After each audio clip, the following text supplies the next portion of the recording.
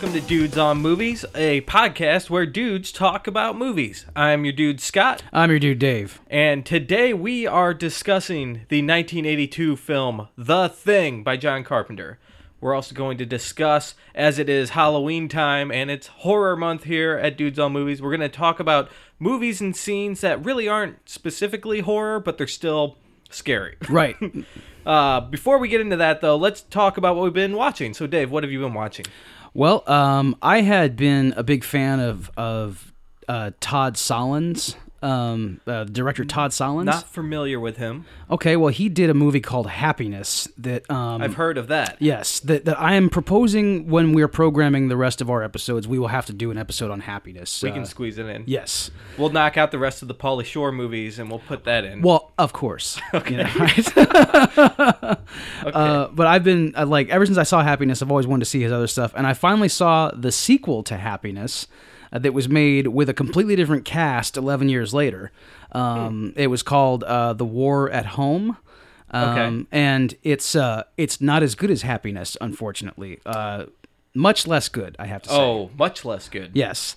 But it does have some interesting things in it, and it was just cool to pick up with those characters that I'd been familiar with, and that part of it, like the novelty of it, was there, but the actual, here's how bad this movie is. I don't even know if The War at Home is the actual title.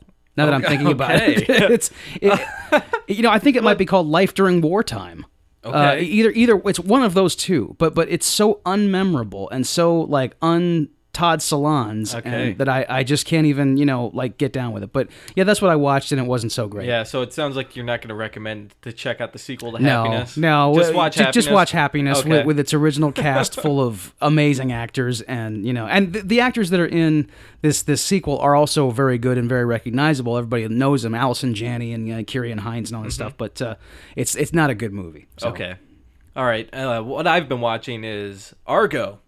Argo, all right. I finally got around to checking that out, and I thought it was a pretty solid movie. Yeah. It was pretty good. And I love how it's based on a real event that happened, a real secret mission that the CIA put on. Mm-hmm. I had a few problems with the ending and some of the contrived filmmaking aspects of building all this false tension at the airport and stuff. Yeah. Waiting for Herbert Hoover's, I don't know who the president was then. I forgot. I watched this a while ago. It was Jimmy Carter. Jimmy Carter. Yeah. Yeah, he has to fax them permission to get the tickets, and it instantly happens. Yes. It's kind of bullshit. Right. But it was a nice, good film there, and definitely I can see why everyone's patting Ben Affleck on the back there. Yeah. Was that his first foray in the directing chair? Well, no, he had directed a couple films before Okay. that. He had done The Town before that. Oh, that's right. The Town came before that. But he's a good director. yeah, he definitely has some chops. So yeah, Argo, it was a good movie. Glad I saw it. The cool thing about Argo that I really liked when we got back from seeing that in the theater, myself and my soon to be wife, when John Goodman is introduced in the movie, he says, "Yeah, I'm John Chambers." Mm-hmm. I was kind of like, okay, file that away for 3 hours from now, because I gotta show Debbie something, So when we got home, I popped in the Making of Planet of the Apes DVD that I have, and The original. Yeah, the original series, and I fast forwarded to track whatever the 40th minute, and Roddy McDowall is narrating it, and he says they needed a makeup artist who could work quickly. His name was John Chambers, and I was like, oh, and I turned to Debbie. I was like waiting for her to react, and she was like, what? I said, that's the guy we just watched in the movie. She's like, okay. And I said, well, yeah, okay, so here's this guy. And they interviewed John Chambers, and it was still probably 10 years before this whole thing became declassified. Right. So he's sitting there giving this interview about the makeup job he did on Planet of the Apes, and he had been a spy. Yep. You know? And that's in the film. That's how he gets the idea to use John Chambers to help him get these hostages. That's right. So, yeah, that's what we've been watching. I also watched Back to the Future 2 and 3. Of course. Due to Back to the Future Day. So, yes. Still love those movies. They're still pretty good. So, yeah, let's move into our topic. We're going to talk about some movies and scenes that are a little unsettling to us. Mm-hmm. Not specifically in a horror film or anything. Right. Dave, you have something here? Yeah, I have a pretty recent example. Okay. It'll be the second time we've mentioned Mads Mikkelsen on this show, which is weird. But I mean, he's a great actor, and Hannibal was a tremendous show. Uh-huh. It's unfortunately being canceled because not enough people are watching it. That's true. But in the first season, there's a scene where he is committing one of his murders, and there's a female patient at this hospital he's doing the murder at who has trouble with facial recognition. Okay. She can't see people's faces, just can't pick them up. And we're told throughout the episode that she has this affliction. But when she walks in and sees Hannibal, like taking this guy apart, like cutting him up, Hannibal turns to the camera and doesn't have a face. Oh, okay.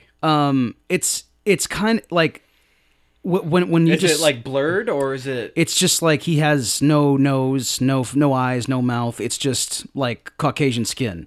Okay. And it's like I remember when I saw it, I'm looking at your face right now, and you're kind of going, like, and it's that same feeling of just like that, like something is way off about me seeing this person walk around with a hair and skin, and he's living, and he doesn't have any features. Mm-hmm. It just really freaked me out, and I was this was a year ago. I was a full grown adult, and I was kind of like just shrinking away from the TV screen. And so yeah, that was one of them.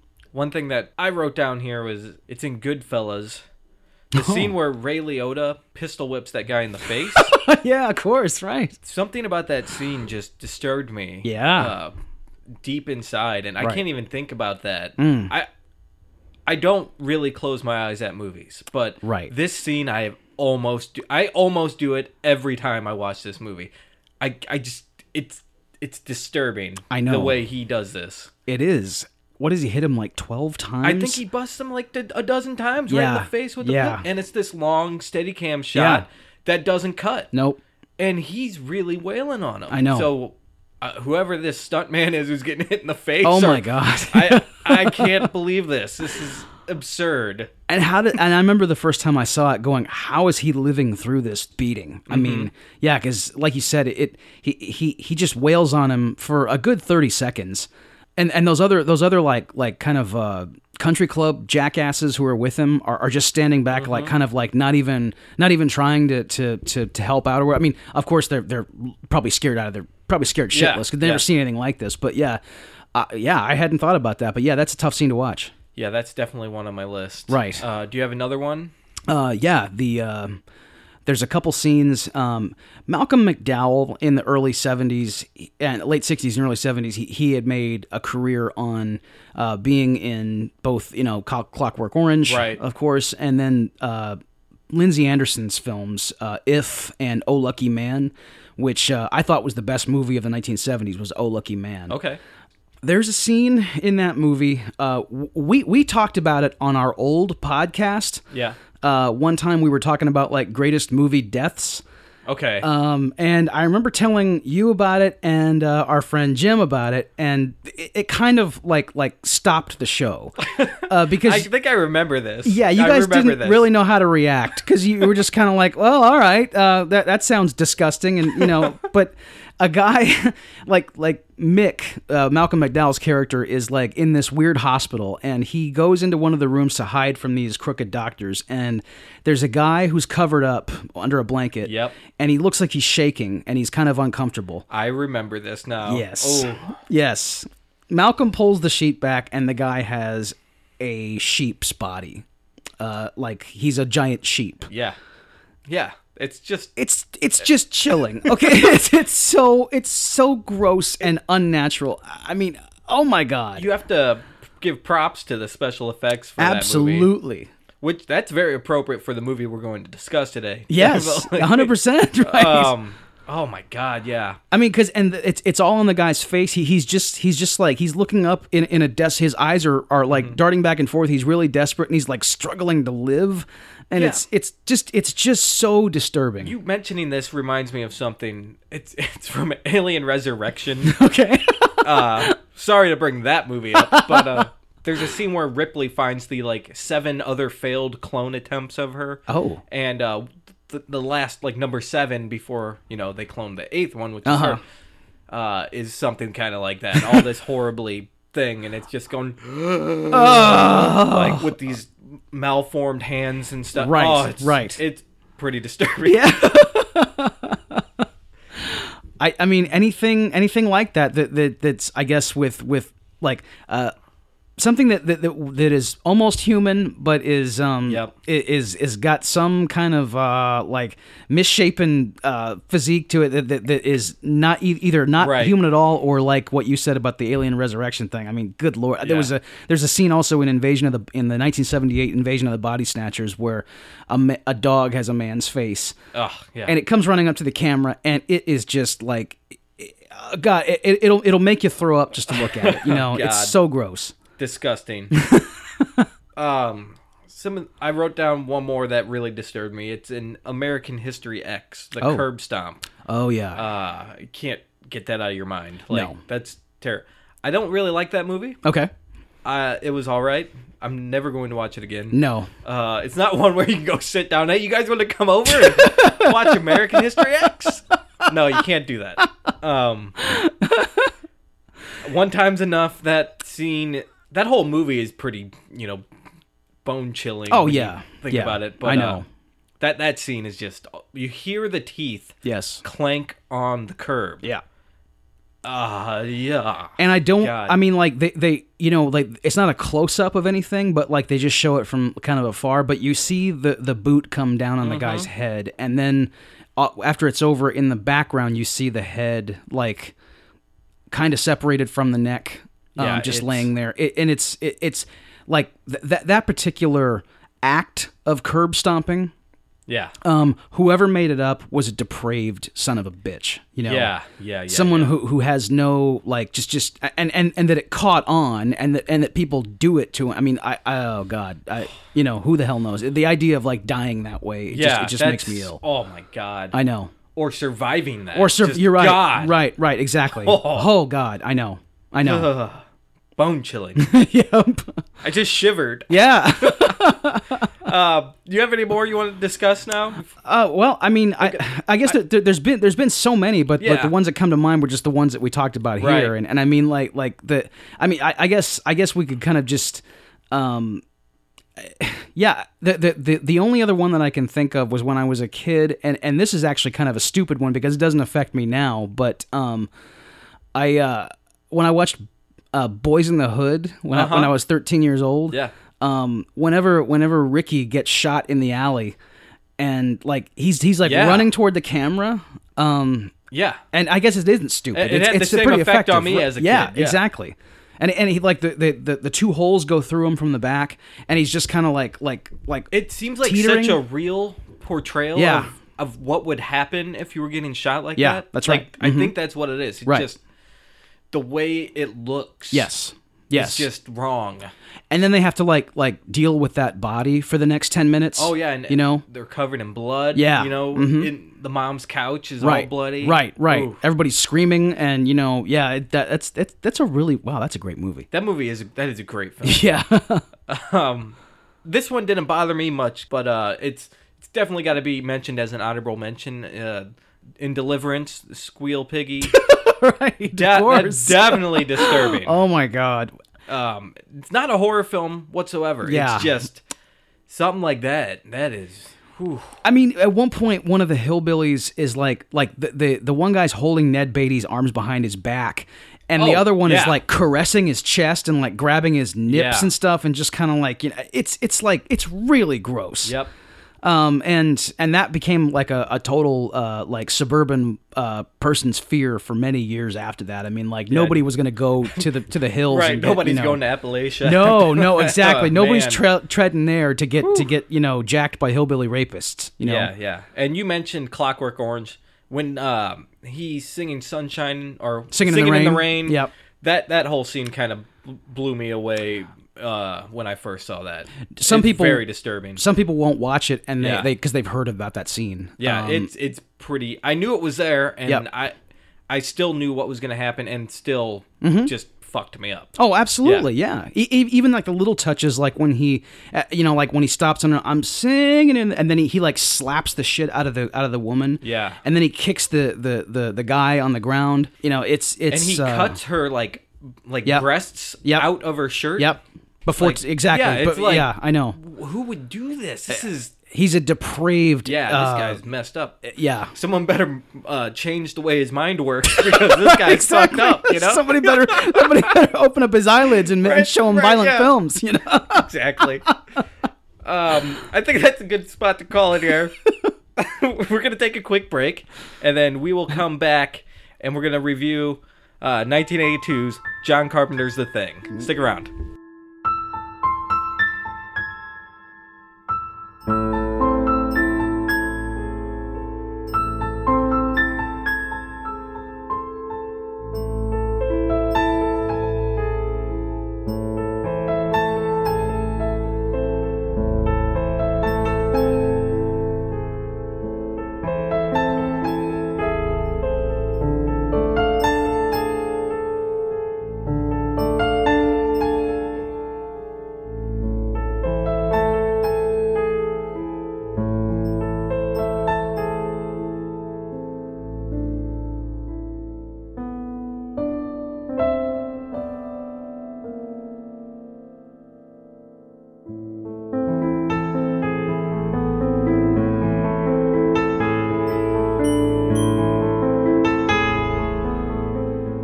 Welcome back to Dudes on Movies. It is time for the final review of October 2015, The Thing from 1982.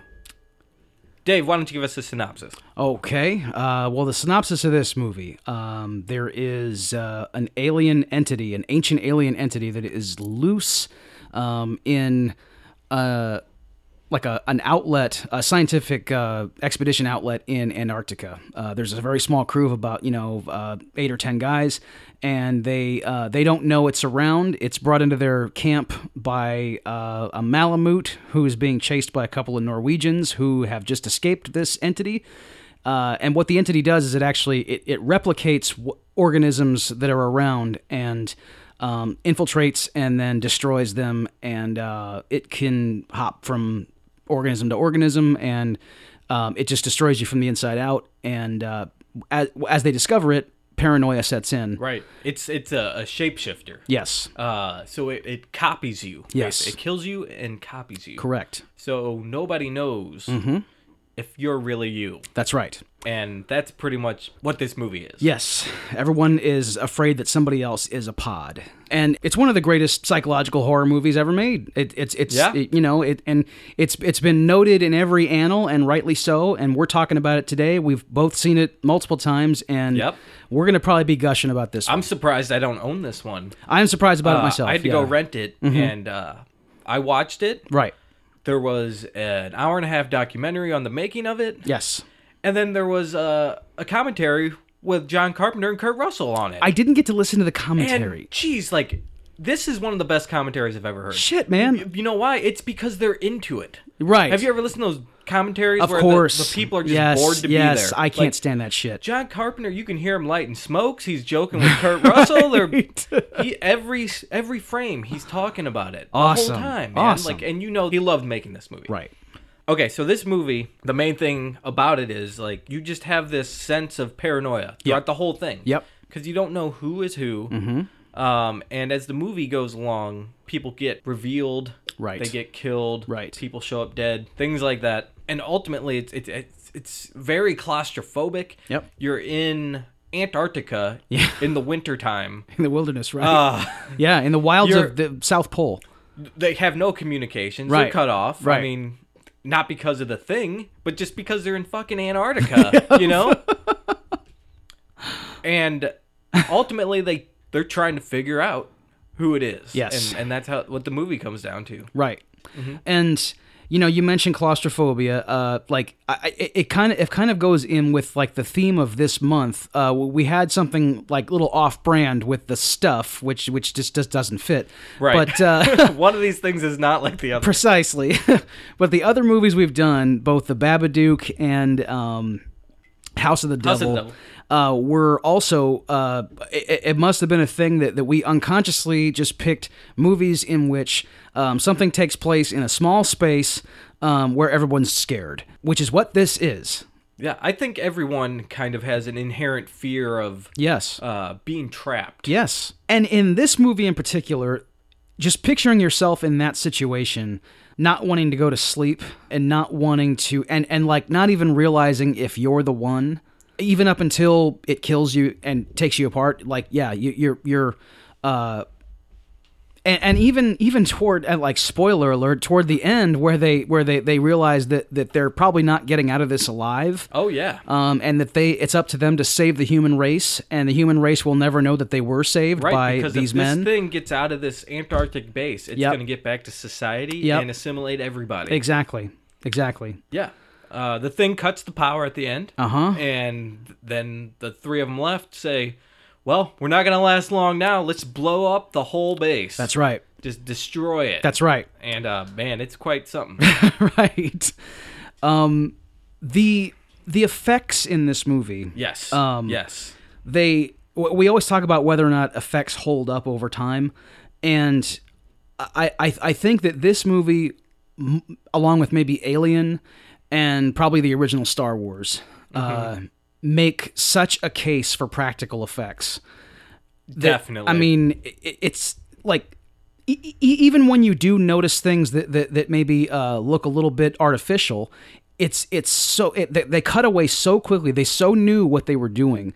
It never takes you out of the story. Right. They light these effects properly. They edit around them properly. Right. I mean, they got all the coverage they need on film that they can just piece it together however they need to make it look and feel real. Yes. And they do a great job at this. I mean, and it's every effect. Every one of it's seamless. And these effects are phenomenal. These are some of the best creature effects I've ever seen. Yep. Definitely. Right. And I want to give credit to the effects guy, Rob Bottin. He knocked it out of the park with this stuff. Totally. John Carpenter just said, go ahead, do whatever you want to do. Right. Just do it. Right. And he designed all these things. Right. John Carpenter didn't come up with them. Rob Bottin came up with them. Yep. And this guy's imagination is just fucking wacko. It is. Like, I know. Because wow. these are not creatures that it came off of a shelf somewhere. This is like stuff that you haven't seen before.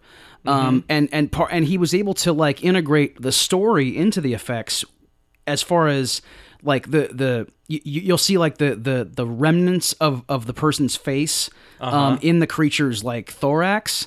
Yeah. And that goes into what we were talking about before about just things that you look at that you know that bring you into like some kind of state just of not unease. right. Right, exactly. That's something that just really, These are some really nasty, gross, bloody, disgusting effects. Yes, they are. Like, if you have a weak stomach, oh man, you will hurl. I know. You think, the alien busting out of the chest in, 1978 Right. was bad. Right. Like, this is some nasty stuff. Right. And it is glorious, man. It really is amazing. It is. I mean, like, if, like true body horror. Yeah. Number one, because of, like we said before, when you don't even know it's coming. And like not knowing you have the worst disease in the world. Right. Until it overtakes you, Oh, you got the thing? Stay away from me, Right, man. exactly. He's got the thing, everybody. Right. Having a letter come home with you as a kid, Right. your child has been exposed to the thing virus. I mean, yeah, you don't want that. Right. And this was in 1982 when it came out, and this was like right around when AIDS started to come around too. It was. So like, I can imagine audiences then thinking, God, there's this virus going around. You don't know who has it. Like, Yep. This is hitting home a little too close, man. And I don't I'm gonna know. go see E.T. instead. Like, Yeah. I can't handle I mean, it. exactly. And I think that people who were like, kind of following the news, I'm sure that's the first thing they thought of. And I don't even know. I don't know if the filmmakers were even aware of what they were like portraying up there. That this like kind of, unfortunately, is a metaphor for contagions of all kinds. Yeah. But strictly in 1982, when AIDS first hit America, I mean, this was this must have really got under people's oh god, Oh, that's definitely. you know, And some of my favorite effects here. Also, Stan Winston did a little work on one of the creatures, the dog. he did creature. the Malamute that came. Yeah, Yep. exactly. And this, as a child, this scene disturbed me. I could have thrown this on the list there. Yeah. The dog gets put into the cage with the other non-thing dogs. Yes. And it starts thinging out. You know? Its head. It happens very abruptly. Yeah. It doesn't give you a second to get ready. Nope. It like opens like from 4 directions Right. from its muzzle, and then the skull like collapses, and there's a giant tongue like hanging out. Like, Yeah. this is disgusting. Yeah. Very disturbing. And then it starts having these tendrils come out. Right. And with this weird like Yes. like sounds and Yeah. stuff, and it's grabbing the other dogs and crushing them and Right. absorbing them. Right. It's quite something. I know. Until it finally forms into this giant mass of flesh and bone and just goo. And still some dog. And still dog. right. Like Stan Winston was under the soundstage with his hand up in this neck. It's like almost a giraffe style Okay, yeah, neck right, with the uh-huh. dog head on the end. Oh my Like, god. it's- I know. And then like its body like protrudes like 2 giant clawed arms. And like the chest opens and this Venus flytrap of Yep. like teeth comes. Like Yep. Yep. this is messed up stuff, man. I know. It's a weird. It's a very strange creature that is like that almost looks like some kind of parasite under a microscope. You know, Right. that's been that's life size, and like I said earlier, this is not stuff that was just on Stan Winston's shelf. I mean, like No. this is real. Like this is totally original stuff that Rob Bottin came up with. Yeah, and Rob Bottin's my favorite is probably the head crab. Do you know what I'm talking about? The head. The head grows crab's legs. Oh, and when he starts walking oh across god, the floor. I don't, man, yeah. Oh, I had oh shit, yeah. You had blocked it from your mind. I because of that. completely because like he's trying to get away. Yeah. Like he's already been like flamethrowed. Oh, and it's a great line too, because then I forget the actor, and I'm not sure on the character's name. He turns around and says, "You gotta be fucking kidding me." Yeah, just- oh my, yeah. It's the exact That's reaction you after have. Norris's chest opens right. up and they're trying to resuscitate him with Yeah. what is it called the CPR, like they're giving him CPR thing. yeah the clear right yeah And as he goes down to do it, the chest opens and there's teeth, and he bites the arms off the guy. I know. And then they torch that, but then the head like stretches off the Yes, body yes. and uses its own tongue to Yes. pull itself away. And then it sprouts crab legs and like 2 tentacle eyeball things. God damn it! And the head is upside down. Yeah. Oh, dude. that's a great touch. Yeah. I mean, holy crap! And they must have just like. God. I wonder if they built it wrong and went, "Hey, that's really fucking scary. Look at that. Look. Oh. No, I'm sure Let's when, shoot it, you know? I'm sure when like John Carpenter saw that, Right. he probably said, "You gotta be fucking kidding me!" And then they're like, Bill Lancaster's like, "Let's put that in Exactly. the script Oh yeah, right exactly. now." That's a line. Yeah. Let the rest of the crew here. Let's give them some props. Yeah. Not just Rob Bottin, but let's get into Dean Cundy here, the DOP, director of photography. He Right. knocks this one out of the park. The way just the slow movements, the way he has the camera set up to cover all this stuff, and the lighting and everything, just all goes so well together. Yep. It's something remarkable, actually. These are like, and the exteriors are almost like sort of like painterly, when you just like that opening. I think that dog is the first thing we see. That is, it opens up on the tundra there with Right. the dog running. And the dog just running against that expanse of snow, and the chopper, Yeah, it's chasing chasing it, trying to shoot it.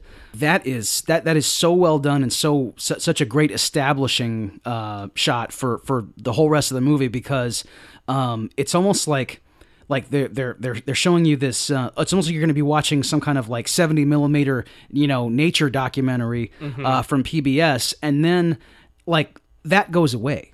Yeah. And yet, once you get into the interiors of this very claustrophobic movie, that industrial shack that they're in becomes just as beautiful as that tundra with the gorgeous, Malamute running across it. Yep. Like, this guy's a visual artist. Yeah, and the way it totally suits the tone of the film. Yeah. Like the paranoia, the Yeah. claustrophobia. Yeah. The way he just is shooting this, it's Right. It's totally complementing the film. Yep, not a wrong note. Like, without him doing this movie would be totally different. Right. And it's everybody together too. Yeah. It's not just him.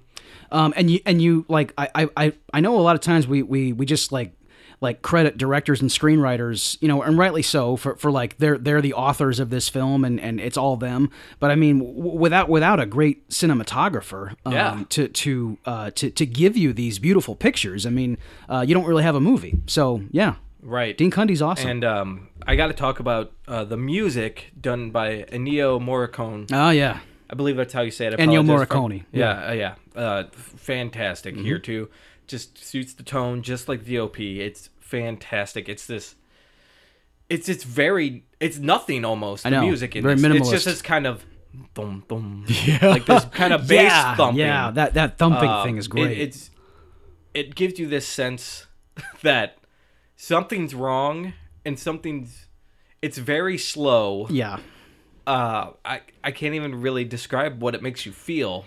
Something is wrong, and the thing that's wrong is something you can't control. And it's going to end badly for you. Yeah. No matter what, even if you save the day. Yep. And then when the thing is thinging out, it goes into these high pitched strings and stuff, like this almost spidery crawl, Right. like, Right. like stuff like that, and it totally is effective. I believe Ennio Morricone came from spaghetti westerns. Okay. He had done all like Sergio Leone's movies. I'm pretty sure he wrote The Good, the Bad, and the Ugly score. Oh wow. Which is of course That's iconic. Exactly. Yeah, everybody knows that one. We also have Bill Lancaster I want to talk about. He did the screenplay. It's very, very good. It's very smart. It's very logical. The characters' actions make sense. Yes. They don't just run around and be stupid. No. Everybody does the right thing. Yep. There's no going up the stairs in the horror movie when you should go out the front door. There's none of that. No, you're right. Even when they split up into teams. Yeah. No one goes out, I'm going to go over here, you go over. No, Right. they know that they're in danger, so they get together. Yeah, you're right. They don't do stupid horror things. I believe Bill Lancaster is Burt Lancaster's son also. Oh, really? Yeah. And I'm glad you mentioned the screenplay, because I was like reminded when I watched it again here, it doesn't have like memorable quotable lines except for the one that we did just a minute ago, and it's not a dialogue driven movie, so you don't really need like quotable stuff in it, but it just gets all the right notes, and the characters say exactly what they would probably say in this impossible situation. Yep. Like the actors know that they have good material, and they're not overdoing it because the story is so good. Great script. And getting into the cast there, but they're all spot on. Every one of them's good. Everyone's spot on. I know. And I'm going to tell you my favorite right now. I mean, besides Kurt Russell, the lead. Yeah. He's great as McCready. Yeah. But Wilford Brimley is my favorite in this. He plays Blair. Yeah. And he's a doctor, a scientist out there, Yep. and he's kind of a matter-of-fact guy. Right. And he is kind of the first person to realize, all right, something's fucking wrong here. Sure is. And he tells everybody what this creature is, and he suspects the dog handler guy, forget his name. Clark. He Played suspects Richard Masur, Clark. yeah. And Blair ends up going a little wacko, and he starts destroying all their equipment. Yeah. And the rest of the guys have to take him down, and they lock him up in his shed. Right. And Brimley is just brilliant in there. Like, he looks like, when he's crazy, he looks like a crazy man. When he's just a doctor guy, he looks like a normal doctor guy. Yep. Like, he's delivering this performance with every bit of subtlety he needs to get across the proper emotion that he wants you to feel. Yes. Because he's also the movie's he's the movie's only red herring. Well, I would say Clark is a red herring.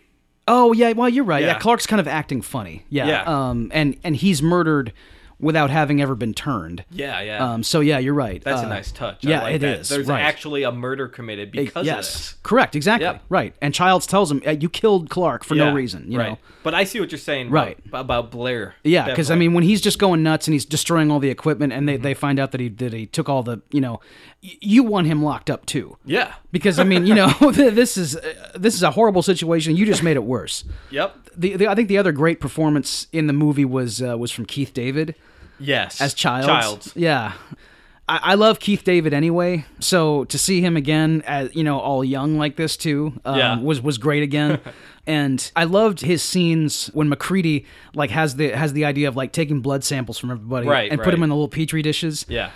Just watching him tied up there, all tense, not knowing if he's the one yet, and hoping he's not, and then when he actually is, it's revealed that he's not. Him untie me, Untie me now! Get me away from him! Exactly, get me away from this guy. Oh. He's sitting there next to Gary. Yes. And because Gary's the last one Gary's they the need last to one, test. exactly. So he's like, get me away from him! Exactly. And then it's kind of humorous a little bit, this scene. This scene is completely terrifying. Yeah. But then there is this brief little things of humor at the end here with him freaking out. And then it cuts basically to just Gary sitting there. Yes. And then they test Gary, and he's sitting there kind of like, I fucking knew I wasn't the thing. Yes. And he says something along the lines of, I don't want to spend the rest of my fucking life tied to this couch. Exactly. He says, and he says exactly what he says, but before he says, he says, gentlemen, I realize this is a tense situation.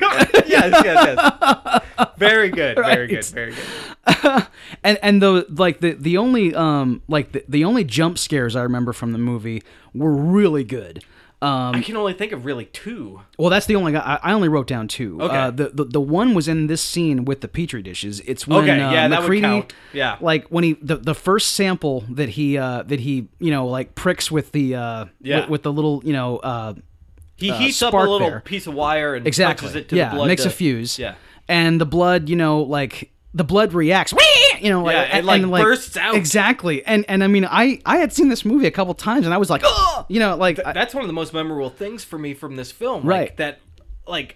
The way they divert your attention from that. Yeah. It's unbelievable. Because they've done like 4 guys already. Yeah. And you're like, okay, how is this all gonna shake out? And is then this it even just, gonna work? Right. Yep. And then it happens. And then you're all keyed up and scared from that blood sample coming to life. And then they put the camera on, I guess it's Parker is the guy's name. Parker is the guy I'm thinking of, yes. And he is thinging out. Oh man, his head opens up. Yes. Like a treasure chest. Yes. He reminds me of this enemy from Dark Souls called the Mimic. Okay. If anyone plays that game, it's like a mimic. Okay. Big teeth, opens up, his head opens up with teeth. Right. And he grabs, he grabs windows. Yeah. Yeah, and starts devouring him. Starts chomping on him. Right. Oh my god. Right. The guy who we thought was Tom Waits. Yeah, Tom Waits. Right. Off air, I thought he was Tom Waits, the singer. When I put the movie in, I was watching the credits and it was like Thomas Waits. Tom Waits isn't in this movie. And then I was like, oh, it's spelled differently. Okay, I got it. Yeah. Exactly.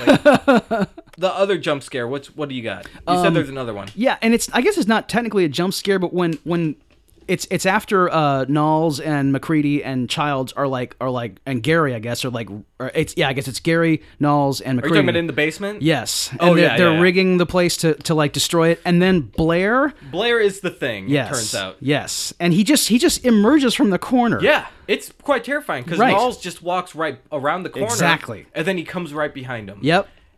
Oh no, he doesn't get Knowles. He gets Gary. He gets Gary. Knowles just disappears. Yeah.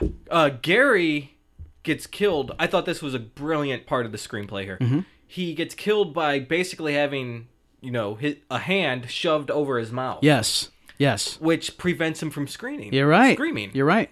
It's a great touch. It is, totally. You're right. Yeah. That's what I would do. If I was the thing, Wilford Brimley's shoving his hand into the flesh of his face. Yes. And after it cuts to that, it shows MacReady or whoever, and then it cuts back to the aftermath, and you can see him dragging the body away, but his arm has been fused to his face, and he's just dragging Yeah, the corpse. yeah, yeah. That's pretty sick. I know. Oh my God. Oh my God. Yeah, awesome effect. It is awesome and a nice touch. Right. And that was a legitimate like freak out moment when like Wilford Brimley just comes around the corner and there's just that one note on the soundtrack just like bing. Dong. Right. And, oh man, and it's just Wilford Brimley staring at somebody and it's totally Without a mustache. without That's right. Without his train. Oh man, yeah. This is young Wilford Brimley too, age 49. Is he? He ages like 40 years between this and Cocoon. God, I mean, it's so. Okay, in this movie, he's 9 years older than I am. It's so ridiculous. But yeah, in Cocoon, he's with like Donna Michi, who's like 75, and they're playing the same age. It's so messed up. Exactly. That guy was never young. Jeez. The ending here. Everyone's probably seen this movie, but like McGreedy blows up Blair with dynamite, right? And after he things out, that's one thing. Like it just kind of things out. Like, you think it would be a little quicker, or like do something else, or like try to get away. I don't know. Like it's really slow and just things out. Yeah. Whenever it's discovered, it just things out. It does, and it takes a long time to thing out. Yeah. Why not? You just don't thing out. You know, right? That's right. Exactly. Just go on about your business. But then we wouldn't have a scary movie. You're right. Here. Right. But anyways, McGreedy turns out to be the last one alive, or is he? Childs walks up, alive, and we don't know what's happening with Childs. Right.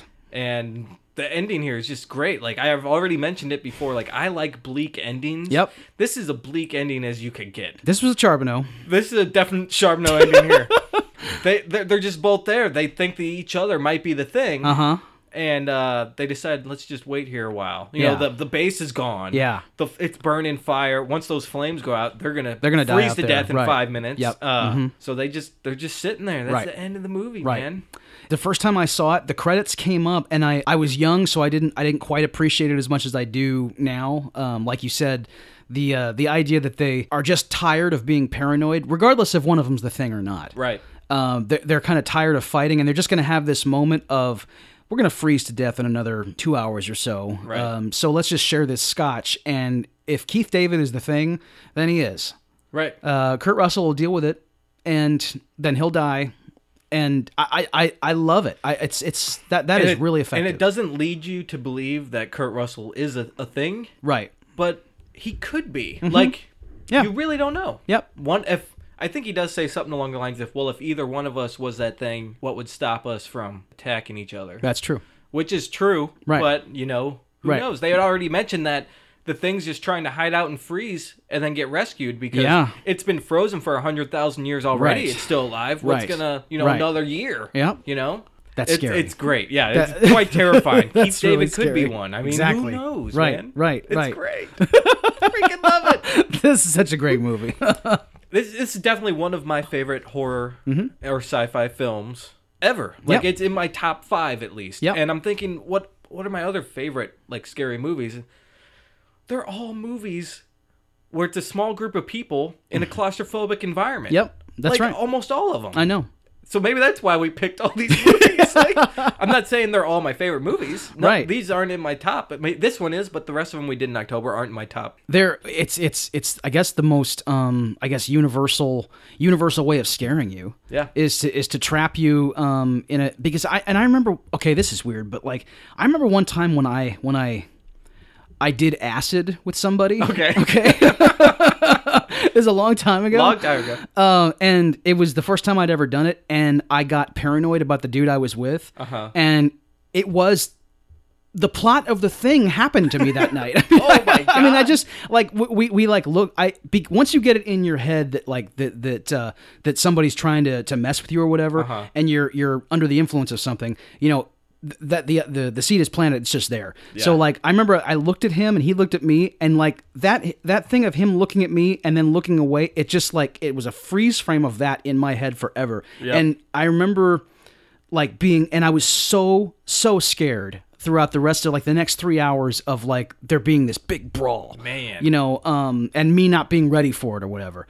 And it was all in my head, of course, but you don't know that. So like when you are trapped with people, and you don't know their motives, I mean, That's why any Yeah. kind of apocalyptic situation is so scary for me. The idea of like being in The Walking Dead. Oh, yeah. I mean, But zombies aren't the scariest no, thing about that no, world. of course not. It's the humans who are left and who are just lawless and will act on every instinct that they've like shoved down for their whole lives. Exactly. So yeah, it's people are the scariest thing. One thing I want to mention before we end it here, I played the Xbox video game, The Thing, back, jeez, that game probably came out like 15 years ago now. Okay. But this game is quite interesting. It picks up where the movie left off. You're on the rescue chopper. Oh. You come in. Okay. And what I thought was the coolest thing is you land in the first level, you're kind of going into the base, exploring it. Uh-huh. You find McCready and Childs' bodies. Wow. Frozen there. Wow. I thought that was the coolest That thing, is man. so cool. I was like, I am in. And there was like a paranoia system in the game, like where your crew would start to kind of lose it, like a trust system. Okay. And you can like have them do things or not have them do things, and they would each individually trust you more or distrust you more. It was quite a game, man. Wow, and that sounds it's basically awesome. a third-person shooter, you know, Yeah, where yeah, you're yeah. shooting stuff. But it was quite interesting. Worst final boss ever, though. Like it Oh, was okay. so weak dick. It was the worst. So was easy. it a thing? It was a thing. Uh-huh. You're in a helicopter. It's a cool concept, but it was so easy. Yeah. You're in a helicopter trying to escape because the thing is basically under the base and it's huge. Yes. And these 3 giant tentacles are coming out trying to swat the helicopter. Oh. And you basically shoot like fuel tanks and blow up the tentacles. Wow. It was quite easy, but Yeah. a good sequence, but Okay, very, well, yeah. very simple. Yeah, sounds like you're battling the Sarlacc It's a or great something. game. I got it right over there, actually. Yeah, they were kind of Sarlaccian Right. in nature.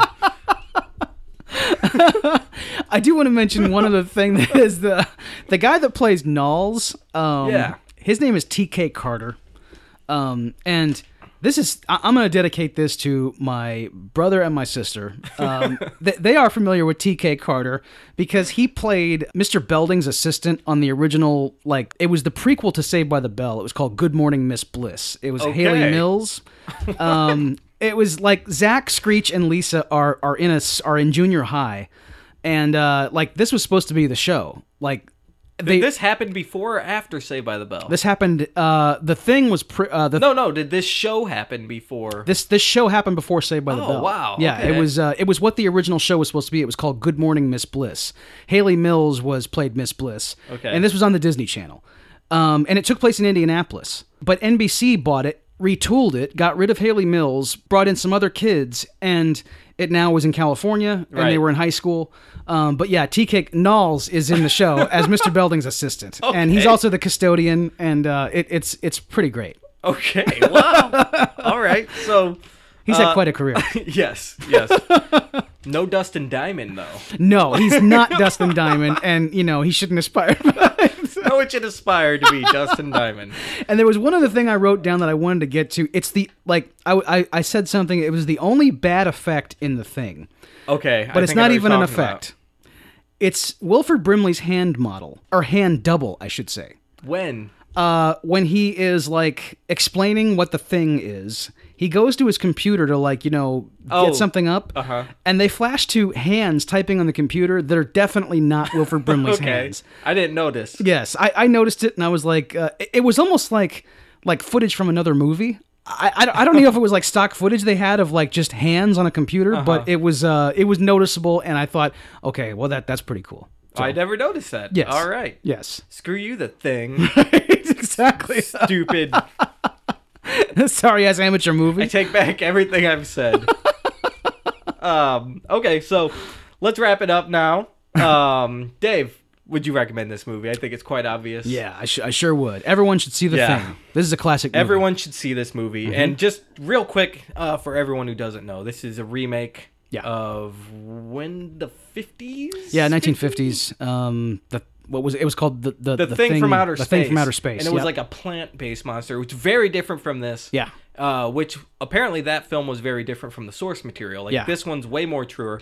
It's a short story called Who Goes There by John W. Campbell from 1938. Just had to get that out here. Right. Because this is a great film. Yes. And you need to know where it came from. I'm going to pick up this story and read it and see what I think. Oh, I yeah. never saw the remake, 2011 remake of this. Have you seen that? I have not seen that either. I was not going to see it. What so. I can't remember. I had heard tell that it was a prequel. Oh, is that true? I don't know. Okay, I'll have to check it out. Maybe we should check it out. Yeah. But yeah, I would recommend this movie. This is a great film. Okay, so that's it. Yes. I mean, I guess we can recommend all of John Carpenter's movies. Really. I If love you're a John horror fan, Carpenter, Yeah, man. just check them all out. And Dean Cundy shot a lot of them too. Oh man. So Halloween was Dean Cundy. And he was also working with Robert Zemeckis. He shot Back to the Future. He did Back to the Future. I believe he was working with Spielberg too on some of the Jurassic Parks. He probably did. So yeah. This guy's an artist. Yep. He also shot Roadhouse. Oh, you can't go. So wrong with holy shit, you know. All right, so if you liked what you heard, please like our show on Facebook and Twitter, like it on iTunes, whatever that's called nowadays, subscribing. We're on Stitcher Radio. I kind of lost my notes here, so I'm just winging it, folks. You know what to do. Right. Like it, share it, subscribe it, marry it, do whatever you want to do. Do whatever you like, Yeah. right? Dave, you tell them about our email address. You got it. You can also make love to us on email. It's dudesonmovies@gmail.com. Just look for us there, and you can. And as far as like Facebook and Twitter, just search Dudes on Movies. Yeah. You'll find us. Dudes on Movies. You Yep. can't go wrong. Exactly. It's a pretty easy search term. When we first came up with the concept, someone told me it sounds kind of like porno. Yeah. And I said, well, cool. Exactly. You know? I mean, I really I kind of like the play on words thing. Me too. You know, it's And like I was going to propose that we'd be dudes on film, even. So that would be even more porny. dudes on film. So that would be, like dudes people on celluloid. Exactly. It would just like bring us this whole audience that we didn't have before. Dudes on tape. Dudes on tape might be the one. All right, so look for that show soon. But thank you for listening, folks. Next month is November. This horror month is over with, so we're getting back to just nice, wholesome films like 1980s Cruisin'. Yeah! So, stick around. Thanks for listening. We'll see you next time.